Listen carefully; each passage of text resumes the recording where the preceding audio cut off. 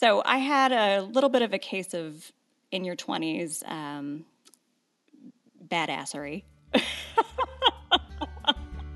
Welcome to episode 16 of You're a Financial Planner, Now What? I'm your host, Hannah Moore, certified financial planner and owner of Guiding Wealth Management. For today's episode, I interviewed a friend I first met way back when I did my internship, and I've been following her career path ever since. One of the things I most admire about her is her resilience and determination in her professional career. I'm excited she gets to share her story with you today. Well, today we have Katie Brewer with us. Welcome, Katie. Hi, Hannah. Glad to be on. Great. Well, thank you for joining us. What can you give the listeners just kind of who are you? Where are you at now? Just a brief kind of overview. I'm sorry, I can't disclose that information. Yeah, I'd love to do that. So I own my own firm. I'm a fee-only financial planner. I'm part of the XY Planning Network, one of the first members in the XY Planning Network. And the name of my firm is Your Richest Life. I work mainly with, couples and women in their 30s and 40s. I really love working with that demographic. So I'm in my 30s, so I get to work with people actually around my age. And they need help with a lot of different things. Some of them are buying houses. Some of them feel like they're leaking money somewhere. They're trying to plan for retirement, but they're also trying to juggle all of these other goals. And so that's kind of what I do now. Great. So how long have you been in the financial planning field? Yeah, so I got into financial planning or financial advising or financial sales or whatever you want to call it back in 2004. So I've been kind of doing this for 12 years now. So how did you get into financial planning? Yeah, I was actually a Bachelor of Science in Biology major back in college. And I always laugh that if I had picked a major to really never use ever again, I probably could have picked a little bit of an easier major than biology because it was not really an easy major. But back at that time, I thought I wanted to maybe go to medical school or maybe wanted to go into optometry school or thought that I maybe wanted to do something health related, but I never really knew why.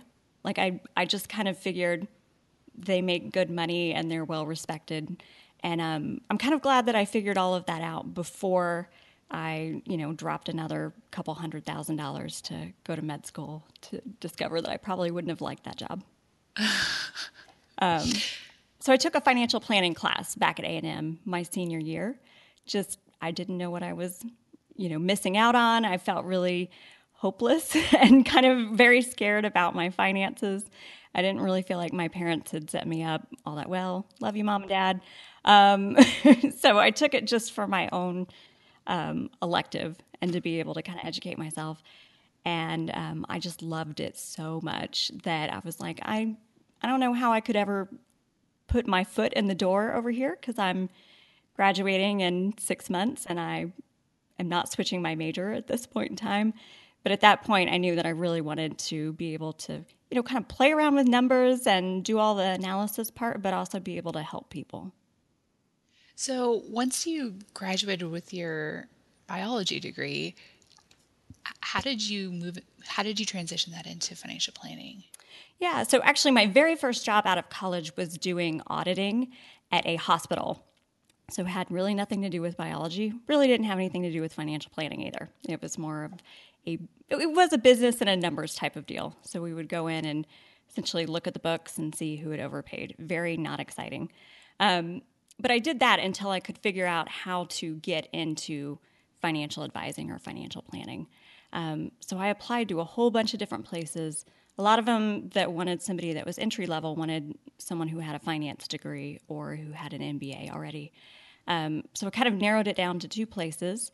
It was, American Express Financial Advisors at that time, now Ameriprise, and Edward Jones.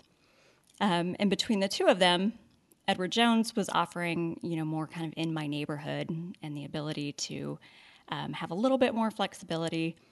So I took that job, which was really interesting because it was a whole lot of kind of wandering around. I laugh that I wandered around neighborhoods pandering for rollovers.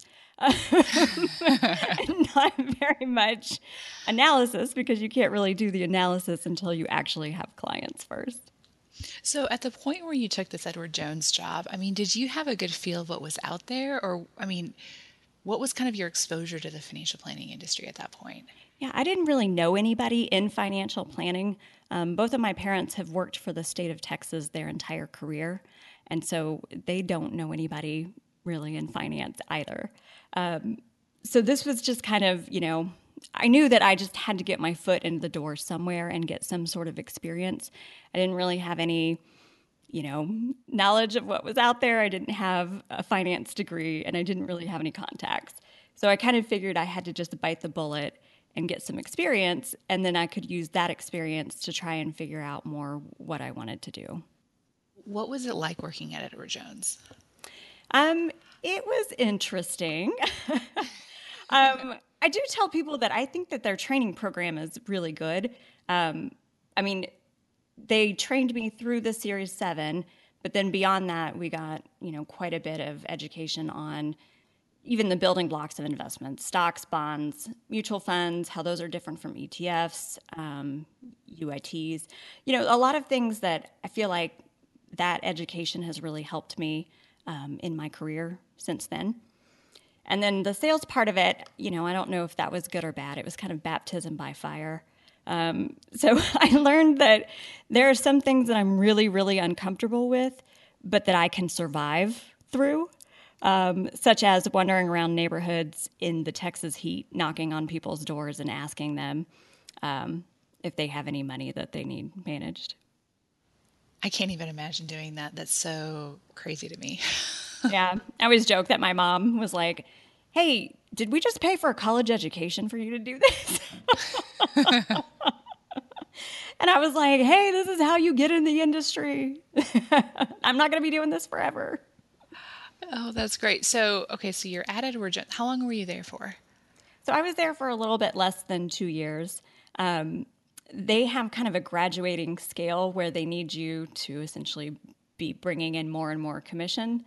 And I got really uncomfortable with it at some point because, there was no quick turnaround on generating a commission unless you took existing clients and switched them into a different product. And I just morally did not want to be doing that, nor did I have enough in my pipeline to have new money coming in.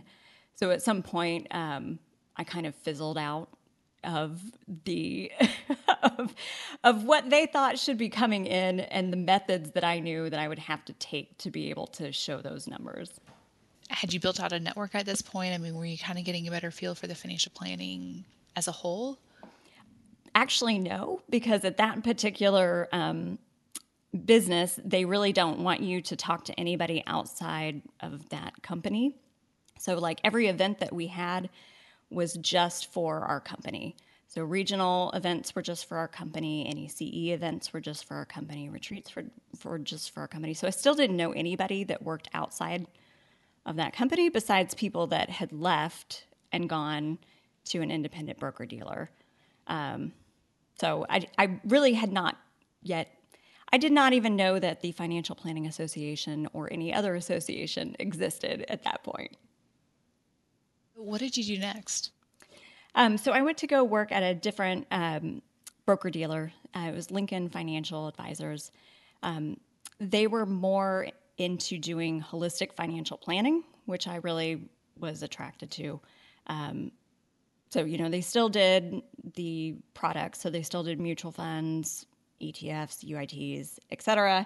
Still did the insurance, but they kind of, their training and their methods of prospecting was much more about getting people to do a financial plan, walking them through everything, doing the education, and then implementing the products. So I really liked that approach a lot more, and that's kind of what attracted me to go there. How long were you there for? That was actually about a year. It was the same deal. Like you had to start from scratch with no clients and generate them. And I'm 12 years into this, and I can still say that I'm probably one of the worst salespeople that I know. So I'm not really sure I've gotten all that much better.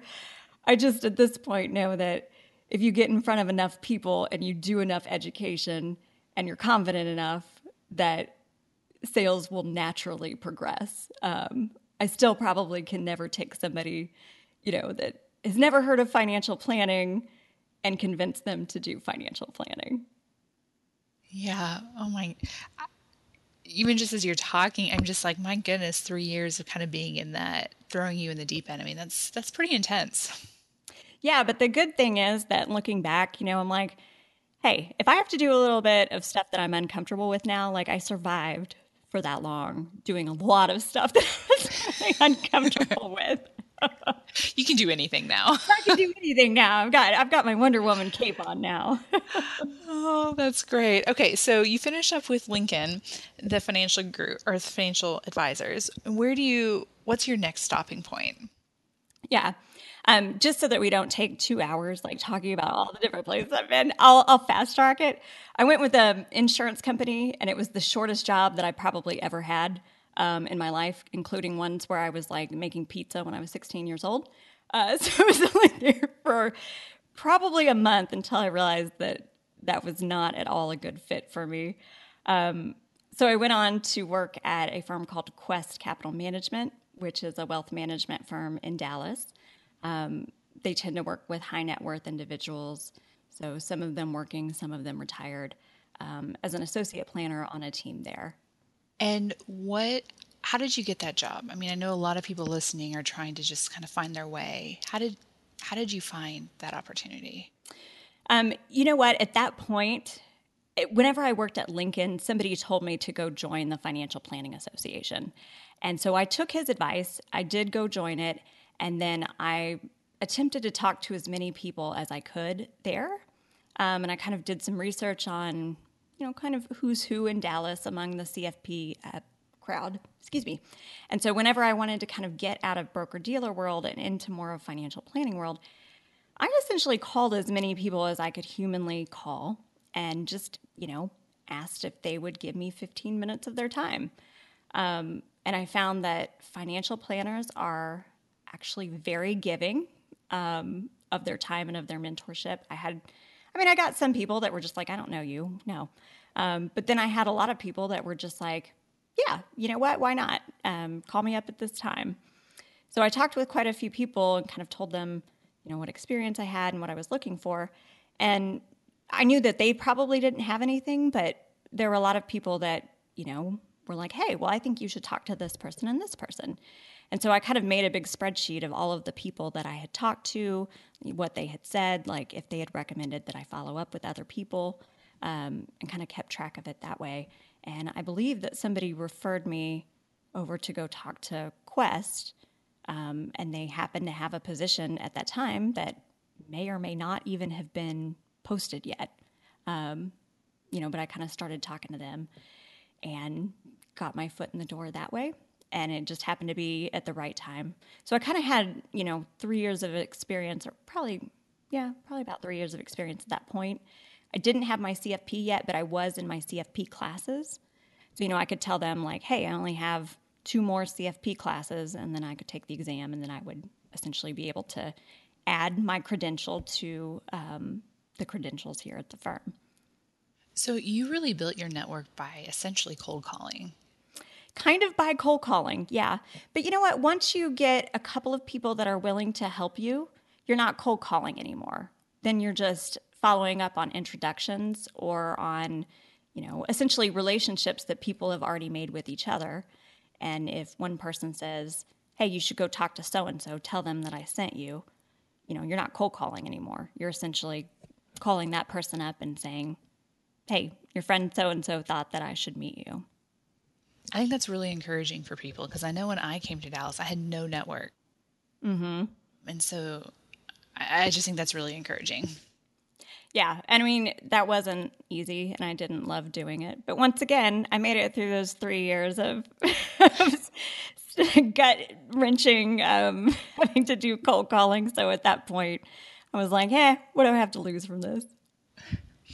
So, in the time that you were working at Edward Jones in Lincoln, what did your client base look like? Yeah, they were actually quite different. At Edward Jones, they're kind of looking for, kind of the everyday person might be making, between $40,000 to $200,000, and might need help with opening up an IRA or a Roth IRA, or they might have some rollover money. But they kind of did more of a volume business. So, I know I took over a couple of clients for another financial planner, and I think there were like 500 clients just in that group of people that I took over money for. But it didn't amount to a huge amount. That was only like a couple million of assets. So it was a whole lot of small accounts where, Edward Jones may or may not have been their primary person that they go to for stuff. So it was kind of the client there. With Lincoln Financial Advisors, I don't know if it's still the same, but they really focus more on business owners and high net worth individuals, which was totally different. So it was, there were actually a lot more no's there because if you don't know how to get into that crowd and you don't have anybody to introduce you into that crowd, everybody is trying to cold call business owners, and there are gatekeepers that you have to get past. So that was actually a little bit harder to get into than the clientele with Edward Jones. And then you go to Quest with more of that high net worth Right. client. Yeah, but the thing about Quest was that they already had an established book of business, and so they didn't need me to walk in with $0 of assets under management and build it up to $10 million within a year or two. They were kind of more about servicing the existing clients and doing the best job possible for them, and then that kind of organically growing, and then getting the brand name in front of other people so that other centers of influence and stuff around Dallas knew about Quest. So you're at Quest. I mean, it's a pretty good job. I'm in Dallas, so I know them. It's a good job for a financial planner. Mm-hmm. Where were you at? Why did you leave, or what did you want to go towards? Yeah, so it's funny looking back. I think I had a little bit of that when you're sometimes a little bit younger. I'm trying to say this so I don't offend anybody that's in their 20s. But for me personally, I think I thought that I was a badass in my 20s. And I think looking back, now that I'm in my 30s, I'm like, oh my gosh, I can't believe that I thought I was such a badass. Maybe I was, 75% of that, but I think I thought I was a little bit more than I was. So I think I wasn't patient enough to kind of understand what the career path was there. And I kind of looked around and I didn't really see my peers that had been there quite a bit longer than me. I didn't really see them getting moved up. So, I kind of felt like, well, there's not really a super well-defined path here. But, in hindsight, probably I should have said, hey, what is my path here? But, being a 20-something-year-old that thought I was a total badass, I was like, well, if I can do this here, I could probably do it again for myself, or with somebody else that I used to work with in conjunction. So I had a little bit of a case of in your 20s badassery that caused me to think that I didn't want to, quote, waste time somewhere where I wasn't sure if I was going to be able to move up, along the chain or not.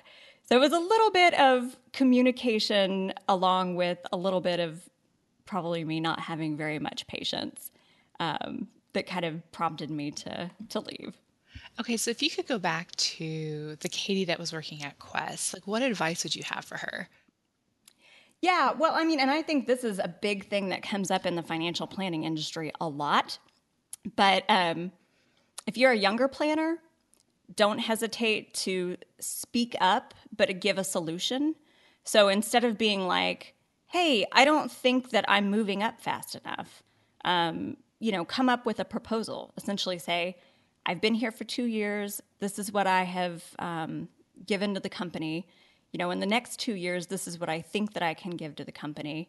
And, if I hit this, would you consider whatever, moving me to this position or a pay raise or something like that.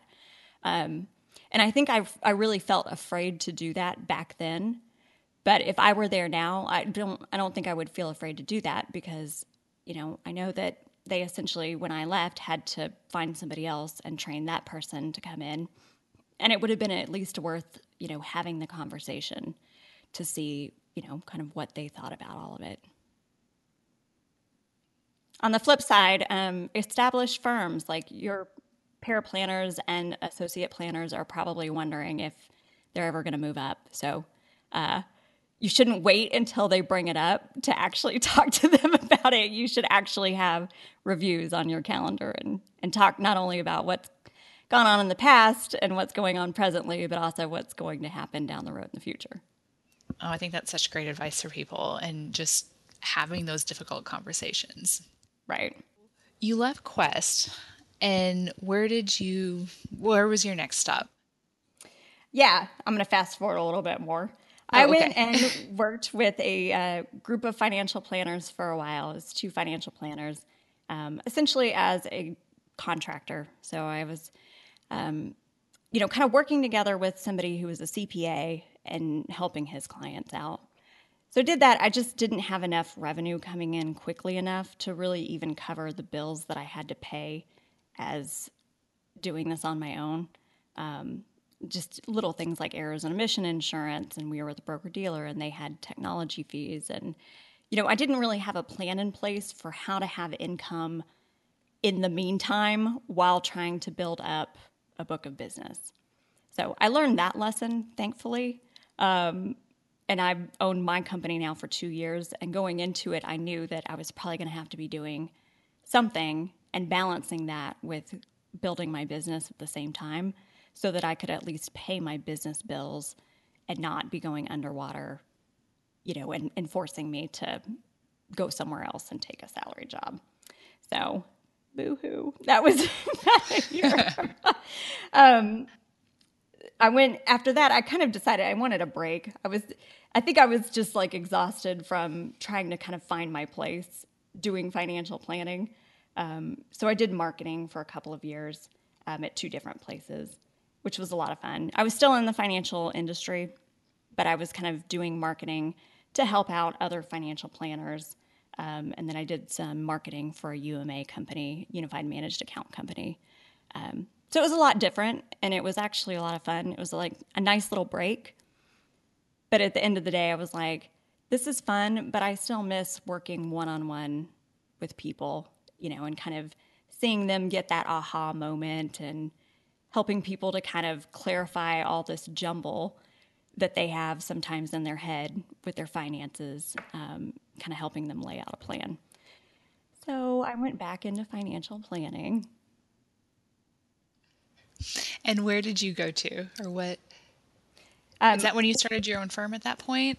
Got one more. One more. I went to work for a startup company out of New York as a financial planner, and they were working with younger professionals, which was something I was really excited about. And they were one of the only firms out there trying to work with younger professionals.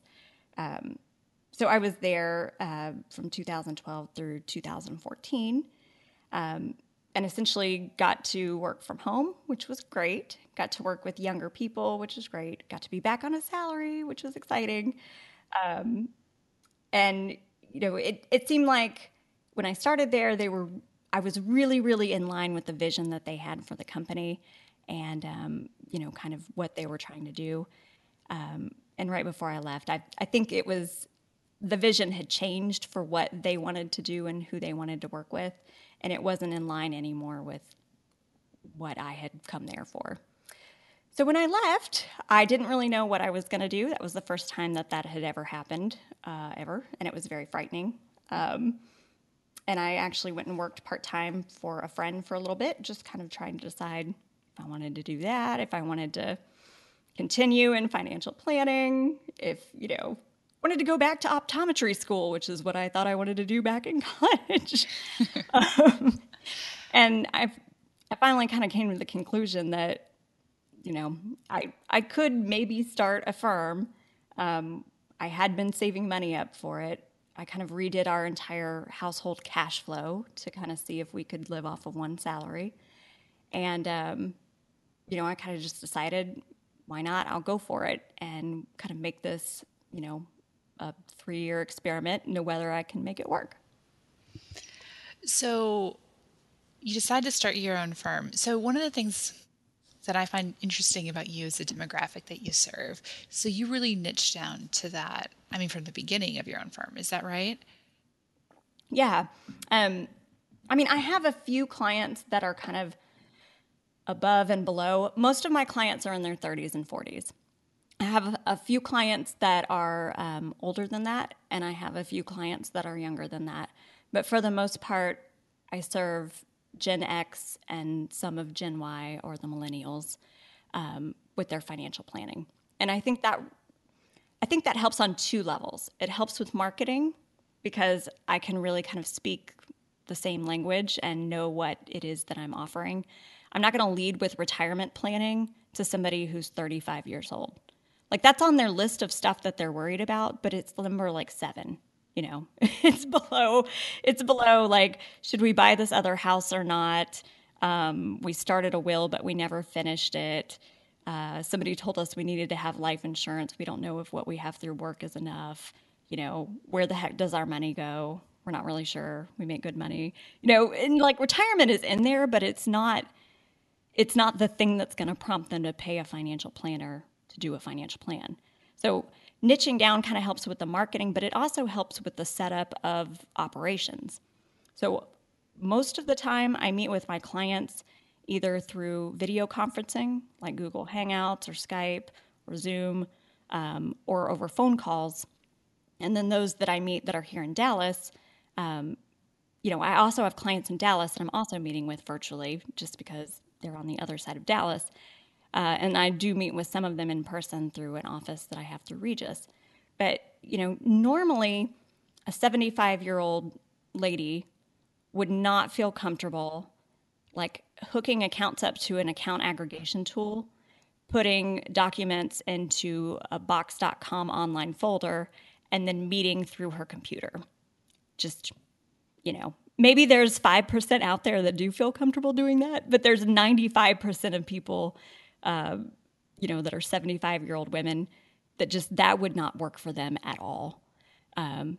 But it works really, really well with the people that I work with because they love that I'm kind of helping them to get organized and they're comfortable with the technology, and it really helps to work with them on an ongoing basis. Okay, so you start your firm. What was it like starting your own firm? Scary.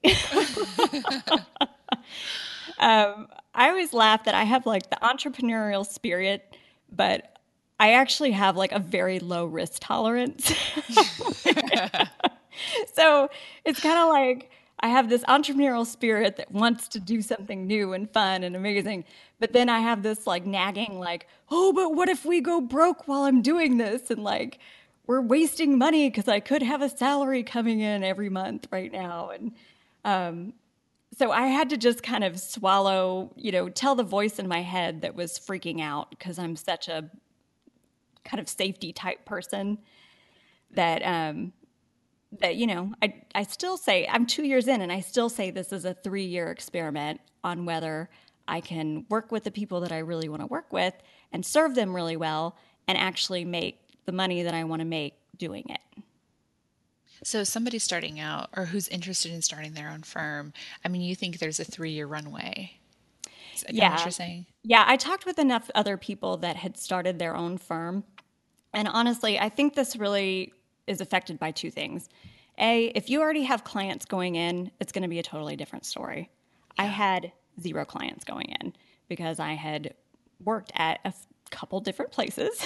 And the last place that I went, I honor my non-compete agreements, and I had signed a non-compete. So, whether it's enforceable or not, I don't really care because when I say I'm going to do something, then I do it. And I had signed a non-compete. So I started off with 0 clients. And then I think your sales skill should come into effect as well. So I'm pretty sure if myself and another person that was actually talented at talking people into doing things had started at the same time, they probably would have quite a few more clients than I do. But, I've kind of gone through it doing more like podcasts and educational seminars and writing and stuff like that. So I've gone about it doing a way of marketing that I felt comfortable with and that I feel like has kind of established more like deeper relationships. So by the time somebody actually reaches out and says that they want to talk about maybe working with a financial planner, they're probably already 80 to 90% of the way there. They've already listened to me. They've already researched me. They already know that I'm credible. I have my CFP. I know what I'm talking about, and I work with people like them. So the good thing about kind of the long play marketing strategy is that I don't really have to sell nearly as much as if I were just like wandering around networking events being like, you know what you need? You need financial planning. Because if I was good at that, then that would bring clients in, but I'm not good at that. So for the young advisor listening to this who maybe somebody wants to go out on their own, I mean, a good way to prepare is possibly going to sales classes or learning kind of that skill set. Yeah, I actually talked to quite a few younger planners who are just like, oh, I hate sales. Like, I never want to do sales. But the thing is, even if you join an existing firm, at some point, if they hand over the reins of the firm to you, guess what you're going to have to be doing? You're going to have to be doing business development and sales. Even if that means that you're getting referrals from existing clients, you still have to convince those people that are getting referred in why your firm is better than any other firm for, providing solutions to their problems. So, yeah, I think it's actually really helpful to have some sort of sales training, but also to be able to know yourself. So I always encourage people to do like the Strengths Finders, which is Clifton Strengths Finders, and to do like a Myers-Briggs, maybe to do Kolbe. I think the more that you know about where your strengths lie, the more that you're able to actually know, if it makes sense for you to start a firm or if it makes sense for you to partner with somebody else or if it makes sense for you to be an associate planner or a portfolio manager or something else. I think that's such good advice. It's so easy to try to emulate somebody else rather than saying, who am I? Right. I know it's much harder to kind of look within yourself, but really you're going to be the most happy doing what you're good at naturally. You can always teach yourself to have better skills in other areas, and I always encourage people to do that, but at the end of the day, like if you're naturally good at something, then you should really be using that ability with whatever it is that you're doing. So you want to make sure you find a good match. Right. So I'll say again, those three were the Kolbe. That's one that we really love within financial planning. So that's KOLBE, Kolbe exam. Clifton Strengths Finder. It's affiliated with the Gallup industry, so that's the one that does all of the polling. But I really like that because it kind of gives you, it's all these different like personality traits, and it gives you like your 5 top personality traits. So it's kind of different. The Kolbe is more like ability, as in like, are you more analytical? Do you like to build stuff? Strengths Finder is more like, what's your innate personality trait that kind of makes you unique and that you can use. And then the third one was the Myers-Briggs. So that's more like the ENTJ and the, like, are you more extroverted or introverted? And are you kind of more like analytical or idealistic? That's great. Thank you for those. I think I agree. They're so helpful and helpful in understanding yourself and then other people as well. Yeah, exactly. You serve people in their 30s and 40s, and you've seen the way a number of different firms have serviced clients. What does your process look like with those clients versus what you've seen other places? Yeah. So I tried to set up a method where I didn't have to turn people away if they don't have free money right now. So I feel like with the 30 and 40-year-olds, if you can catch them right when they're at a rollover, that's great. But if you can't, I don't really see any reason why you can't work with them right now. So that's part of the reason that I joined the XY Planning Network, is because I wanted to be able to kind of figure out all of this retainer stuff so that I could actually start working with the people that I wanted to be working with, regardless of, if they had just left a job and they had money to roll over. So I try to make it less about AUM and more about, essentially what I'll do for them. A lot of the people that I work with have tried to work with a financial advisor before, but that person might have just been selling them products, and at some point the client kind of figured out that maybe everything wasn't in their best interest. So that also kind of goes into the sales cycle, because, if somebody's been, I don't want to say burned, but if they've had the experience of having someone that didn't have their interests at heart, that kind of helps them get over the hump of having to pay out of their pocket for advice when they haven't really paid before, especially if you can show them essentially the cost of free advice. So do you charge like an hourly basis, or how do people pay you? Yeah. So I'll usually charge people an upfront fee for getting started, and then I have them on a retainer, and it's broken out into monthly payments. So they pay an upfront fee, and then they pay a fee on a monthly basis for ongoing services. I don't like doing straight hourly, just because I feel like it's very hard to keep track of when somebody emails you, and then you glance at that email, and then you think about it for a while, and then you call up a couple of different other planners, and then you post on an FPA forum, and then you finally decide what you're going to tell them, and you get back to them. Like, did you keep track of all of that time? Did you keep track of like the time that you decided to walk your dog around the block and you thought over their specific situation and called your friend that was another financial planner to talk over that case? I mean, did you sit there with your timer while you were walking your dog and say, like, this is time that I'm billing to my client? Because I don't really want to do that. So that's why I kind of come up with how much is going to be charged. And then I try to track on the back end how long it's actually taking me to, essentially get through the processes for presenting their financial plan. And if I'm way off, then essentially I will start adjusting my pricing to make sure that it's actually in line with what I'm charging. So how do people respond to the retainer model? Like, how do your clients respond to that? Yeah, well, if I explain it as that they're essentially paying for help with stuff that they've never gotten help on before, that, they've tried to do themselves and sometimes have succeeded in, and sometimes they've made mistakes that we've already talked about in our prospect meeting. And kind of talk to them about the value of having somebody by their side, being their financial advocate and being their financial coach. If I kind of clarify the things that we're going to be doing together, then the retainer model is not really even something that we have to have a big discussion about. A lot of times the people that I'm working with may have already worked with a financial advisor, a financial planner. And so a lot of times they've actually been sold something that they're not sure that they should have. And sometimes they'll be putting a lot of money into that thing that they're not sure that they should have. So sometimes it's as easy as saying, well, we're going to evaluate blah, blah, blah, but if we could save you this on this, then I've already, essentially made up for what I'm going to charge you.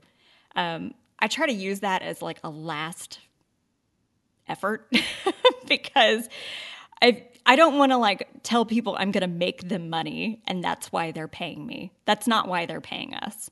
They don't pay an attorney to make them money. They don't pay a CPA to make them money. They pay those individuals for advice. And so essentially they're paying me as a financial planner for advice to keep them accountable, and essentially be able to see obstacles before they can see them to be able to help them steer clear of them. With these clients, do you use the traditional eMoney or MoneyGuide Pro software to help them, or what does that look like? I actually tried out eMoney and I tried out Money Guide Pro.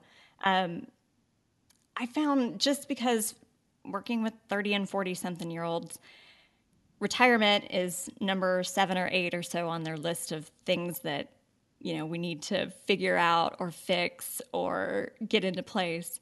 So Money Guide Pro, even though it's very cool tool and easy to use, it still seemed like it was too retirement heavy. So if they're not on track for retirement, it's kind of showing the whole plan is failing. And I found that freaks people out because they want to, quote, fix it, unquote. But there's no fixing retirement planning if that person hasn't fixed their cash flow issue. So what I discovered was I needed more of a cash flow tool than a goals-based tool. So the software that I use is Right Capital, RIGHT, Right Capital. It's actually relatively new to the industry. But I would say you can actually toggle back and forth. So you can either do pure cash flow based planning, you can do modified cash flow based planning, which kind of assumes that you have like X dollars per year to use, or you can do goals based planning as you would be doing in Money Guide Pro. So I really, really like that flexibility because normally I do it as modified cash flow planning, which means that, we're not specifying every single dollar that goes out the door because in reality, I don't think clients ever do that, ever, unless they're financial planners or actuaries or engineers. The other 80% of clients out there don't know every single penny that goes out the door. But we can at least get down to identifying enough to say, okay, we think we have this much money to put towards this stuff, but what we're going to work on over the next 6 months is actually making sure that assumption was accurate. And we're going to do that essentially by, switching around the way that you track money, and you're going to report in how much you spent on, variable expenses per month. So Right Capital was the only one that I found that would actually address like really simplistic things that, you would think somebody that makes $200,000 already has in place, like an emergency savings fund. But you would be shocked how many people are coming with things like, I have a little bit of credit card debt and we had an emergency savings fund, but we ended up having to use it for something else. And so we're kind of starting from scratch. But we put 14% into our retirement plans, that type of deal. And I think Right Capital is really flexible for that. So do you spend a lot of time talking through their budget and kind of that cash flow issue with them? What I do a lot of times is I give them homework. So essentially, I have, like an Excel spreadsheet that is part of them getting ready for their data gathering meeting. They're having to fill that in. So what I find a lot of times is that if people haven't been tracking, they usually have a pretty good idea on fixed expenses because those are the really easy ones. They're like, yeah, I have a Netflix subscription and like, here's a couple others I found on my credit card bill. And, we know what our house costs and we know what, our utilities run and stuff like that. Where they usually get hung up and where we're usually sometimes throwing darts at a dartboard is that variable spending number. And so if I can continue to kind of give them homework on how to either track that or how to change up their systems to make that a lot less opaque and a lot more clear, then that helps both them and me because I never want to get in the situation where I'm the budget babysitter. I don't think that that's an appropriate place for a financial planner to be because then you're kind of making your client codependent on you. They're going to be calling you, asking you if they can, buy a birthday present for their kid. And you're like, I don't care. Are you keeping it around an average of 1,500 like we talked about? So I really like being able to give them a clear picture of kind of where it's been so that we can actually set a goal that's actually reasonable.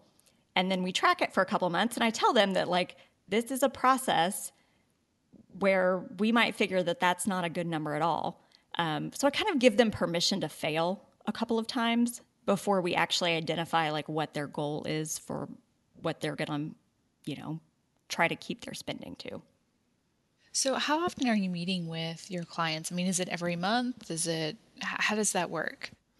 Yeah. Well, I mean, it's more upfront than it is after that. So, and I've been adding meetings in instead of taking them away. Just because I feel like when somebody says, I'm ready to go, before what I was doing was sending them a big flurry of emails where I was like, here's the financial planning agreement, here's the link to set up the payment, and here's like the link to start onboarding. And, people would get a little bit overwhelmed and or start getting in procrastination mode, and they wouldn't actually like move on anything. So I've now put in an intermediate meeting where it's just like 30 or 45 minutes where I am shooting them all of those emails, but it's while I'm on the phone with them. And so I can be like, click the link, open it up. Okay, let's go through this. Do you have any questions on it? If not, you're going to sign it and get it back to me. So it is funny because I thought, by leveraging technology that I was going to like decrease a bunch on time spent doing things with people. And I found that it does make it like more streamlined and easier to track, but it doesn't necessarily like cut down as much on time because people still need somebody to help them understand what they're doing and why they're doing it, even if they already agreed to do it.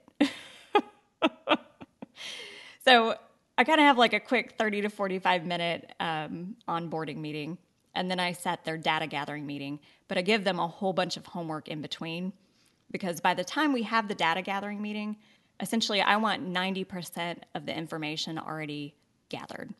For me, I don't know, this might differ from other people, but I kind of walk people through my financial planning data gathering. And a lot of places, I just tell them a number or a specific thing to put in there. And I tell them, like, for instance, the software says, at what age would you like to retire? Okay, that's a really easy question, and people should be able to answer it quickly.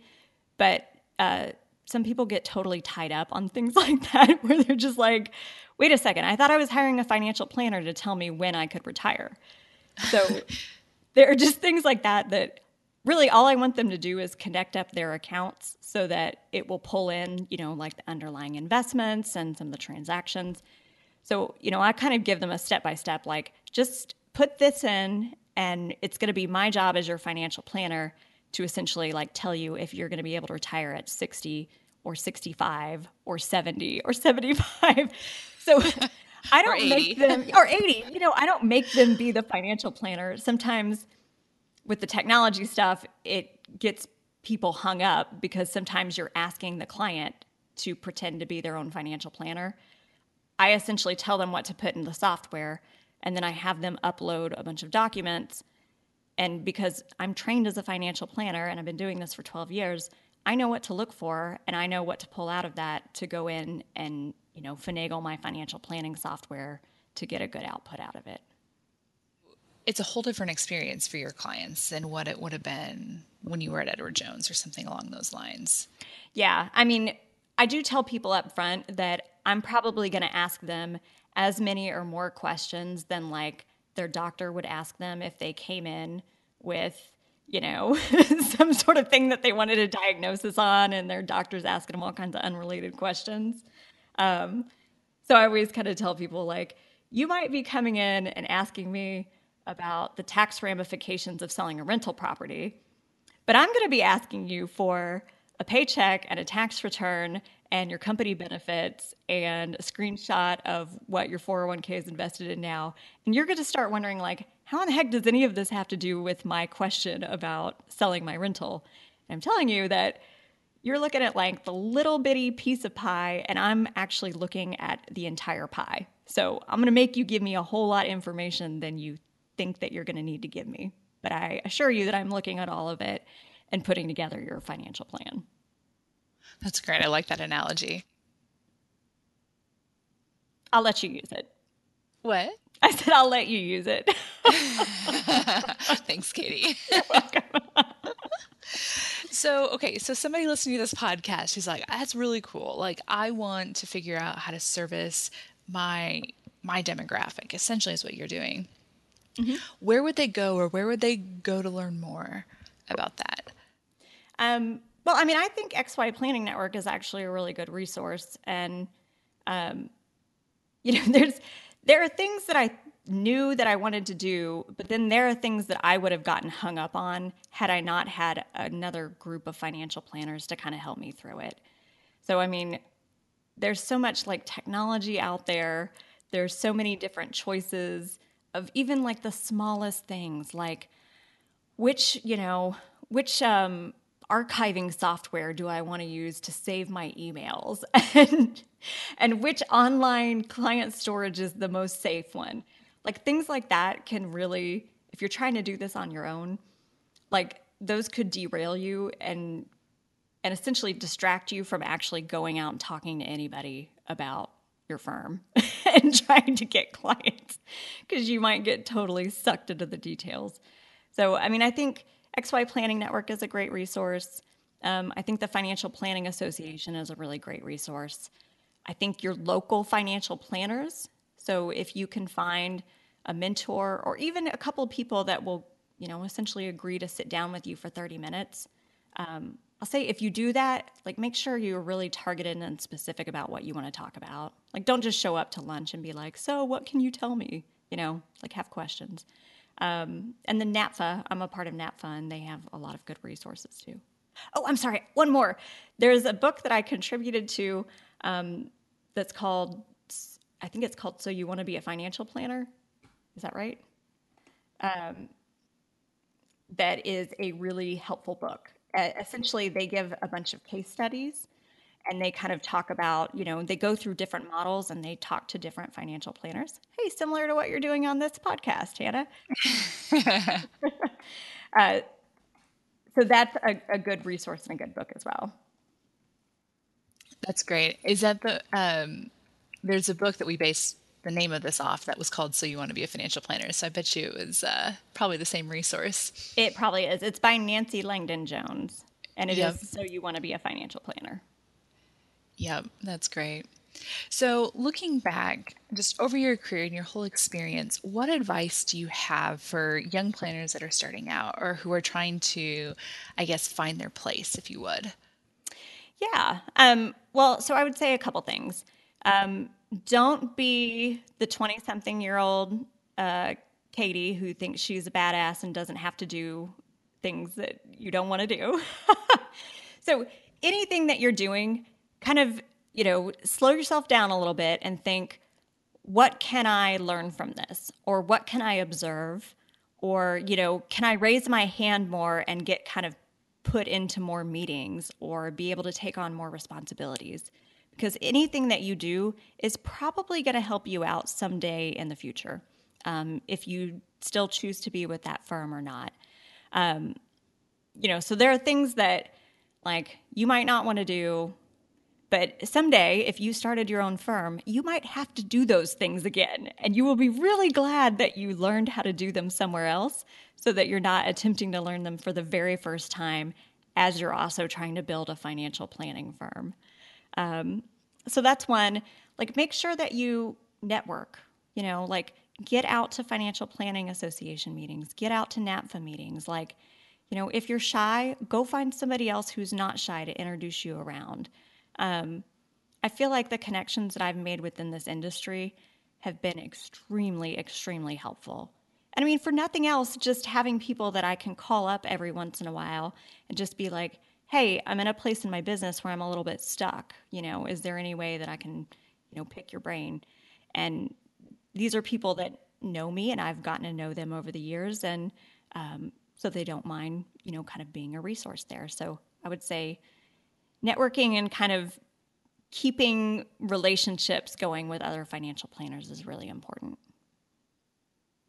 That's great. And the consistency over time, because I think it's so easy to get short-sighted views. But, I heard somebody say, these are the people that you're going to grow old with, professionally. Yeah, exactly. So don't be that person that calls everybody up only when you need a job, and then you forget to tell any of them that you found a job, and then you quit that job, and then you call them all up again because you need another job. Please do not be that person. Be the person that every once in a while sends like an e-card to somebody or sends an email and says like, thank you so much for your help. I actually ended up getting, this job because of the connection that you sent me. Just those are very, very little things, but those are big things as far as building relationships with people. Oh, I think that's great advice. So is there anything else? I mean, any other questions or thoughts that you have as you've kind of walked through your story with us? As a whole, I kind of walked through my story, and at one point I was so frustrated that I wasn't sure that I wanted to be in financial planning anymore. I would say, you know what, this is a wonderful, wonderful industry, especially for those of us that like to play around with numbers. I mean, essentially, I get to go play around with numbers all day, and I get to talk to people and help people. And I think those two things are like the most amazing things that I would want out of a job. So I really love it. So if you're in a place where you want to be doing financial planning, or, you're in the industry, but you don't like what you're doing, just make sure that you can kind of see beyond that and, be able to kind of see the other opportunities that are out there. Just because there's so many different opportunities and different ways of doing it, that I sometimes see people wash out of the industry that I think would have been a great asset and a great resource to help people. But, they just got frustrated with whatever, the red tape, or they couldn't quite find the position that they wanted, or, whatever. And if you just kind of hang in there and either figure out how to make your own path, or figure out what the path looks like to get to where you want to be, then you essentially can stay in this wonderful industry and help people and get to play with numbers all day. Can't beat that. Exactly. I'm with you. Well, and we need young people in the profession. I mean, I think that is just so clear in all the numbers and all the statistics that you see. Like, the profession needs you to be successful. Yep. We need young people. We need females, and we need some diversity. So everybody come on out. Oh gosh, there's a whole nother podcast just in that. Oh, great. Well, thank you so much, Katie. Yeah, well, thanks for having me on, Hannah. It was a pleasure. Thanks for joining us in this episode of Your Financial Planner Now What? If you want to hear more episodes or to be the first to hear of upcoming events, please go to our website, financialplannerpodcast.com, and subscribe to our emails or follow us on Twitter @GuidingWealth. We look forward to seeing you next week.